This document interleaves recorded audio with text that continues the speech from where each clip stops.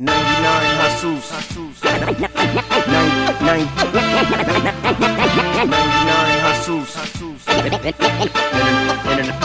International fees. Nick Carter. Carter. 99 Jesus. Yeah. Yeah, he is Beethoven. Beethoven is black. Yeah. Wait, You what? knew that, right? Nah, my nigga. Share your screen. Is this a barbershop fact, bro? Yo, share your screen and Google it right now. I guarantee you. The streets need this is a I thought this was a known thing.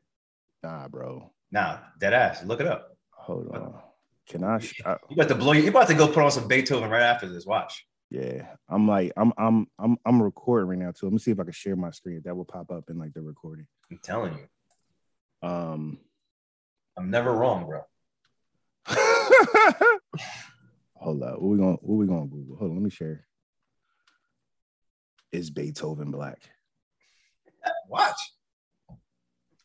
Go. Between 1941 and 1944, he published a 3-section race. In conclusion, Beethoven was black. No shit. I mean, it makes sense. Shit, nigga was so brother got. Come on, man. Like, what we talking about? One of the greatest musicians of all time. We're really questioning if he's black or not. Yeah. Like, oh, there's no way. Why? Why can't he be black? Word. You know what I mean? That is crazy. Come on. But yo, Bree, how you think that? Bree was dope. Bree was dope. I really liked talking to her. She was it was like a breath of fresh air because it wasn't like a normal like topic or even I don't know. Yeah, it wasn't even like a real like, oh, what do you do? How do you do it? Give us like the guy, you know what I mean? Like I knew absolutely nothing about fashion. Yeah, we know. I knew absolutely nothing. So like just coming up with questions and like picking her brain. Right. It's just crazy. And like how like much her story, all the people we interview, man, it's just like they have the same type of like stories and advice. And it's just so inspiring. Cause she reminded me, like the stuff she was saying reminded me of the stuff Alan was saying. You know what I mean? Yeah, I was actually thinking that too, because it's interesting because, you know, totally different spectrum in terms of, or the spectrum is like real wide in terms of like what they do. Yeah. But they kind of have the same mindset, which I guess is like the reoccurring theme with everyone we really talk to is like, there are certain beliefs you have to have for you to be successful. So it's dope to see that it translates to all these different aspects of life. You know what I mean?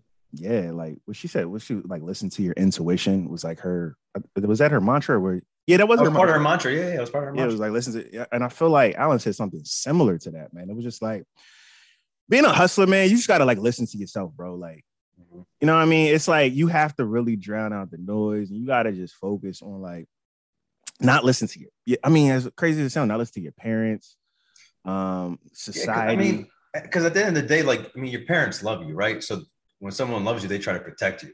And like, it makes sense for them to be like, oh, you should stick down a career path that we know works. Well, we've seen work, but we don't, I mean, we live in a world now, like it's painfully obvious that you can't do what was safe 5 years ago, 10 years ago, even a year ago. Like, if you're not flexible, if you don't have like skill sets or like the right mindset, it's scary out there. It's hard. Yeah. I mean, debt and stuff, school debt.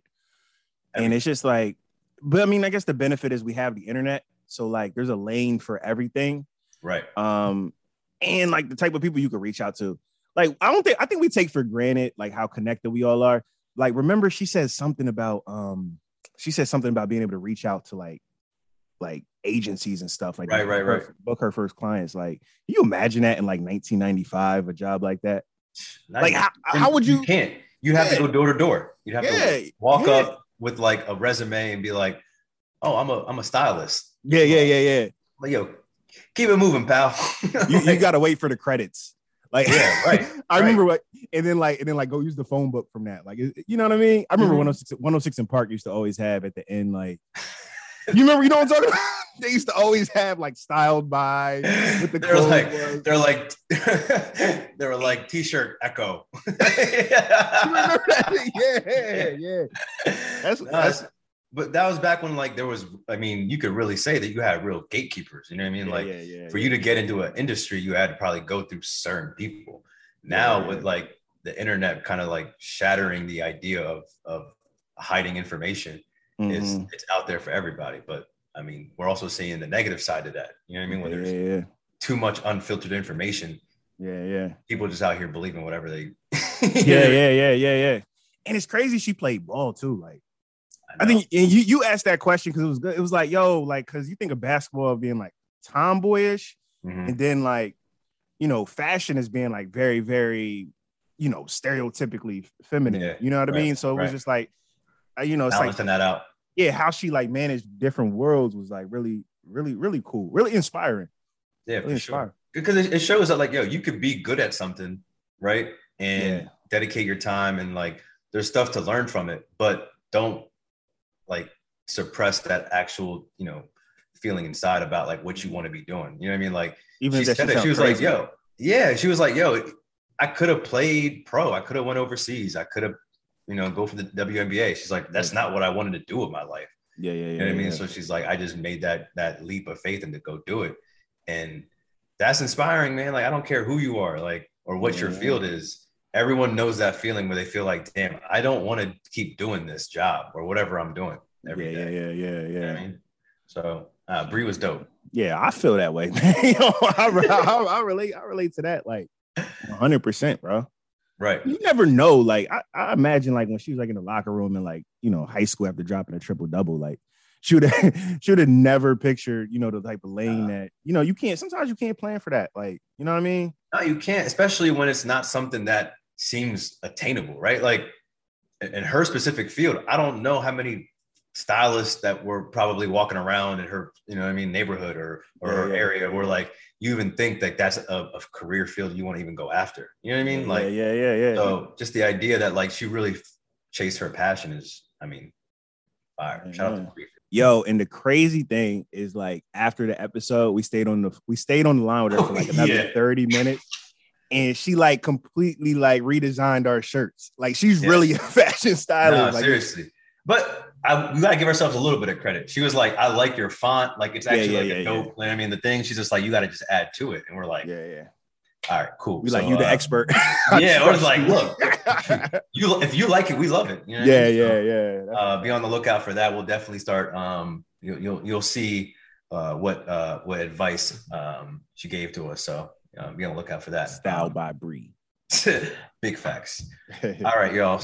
That's a wrap for this week's Hustle Recap episode. Thanks for listening to the 99 Hustle podcast. Please be sure to visit 99hustle.com to join the conversation, access the show notes, and discover our amazing bonus content. Remember, please rate, review, and subscribe if you enjoyed this episode. Always remember, there are 99 hustles. All you got to do is choose one. Choose one. Bow. 99 hustles. 99 hustles. International fees. Nick Carter. 99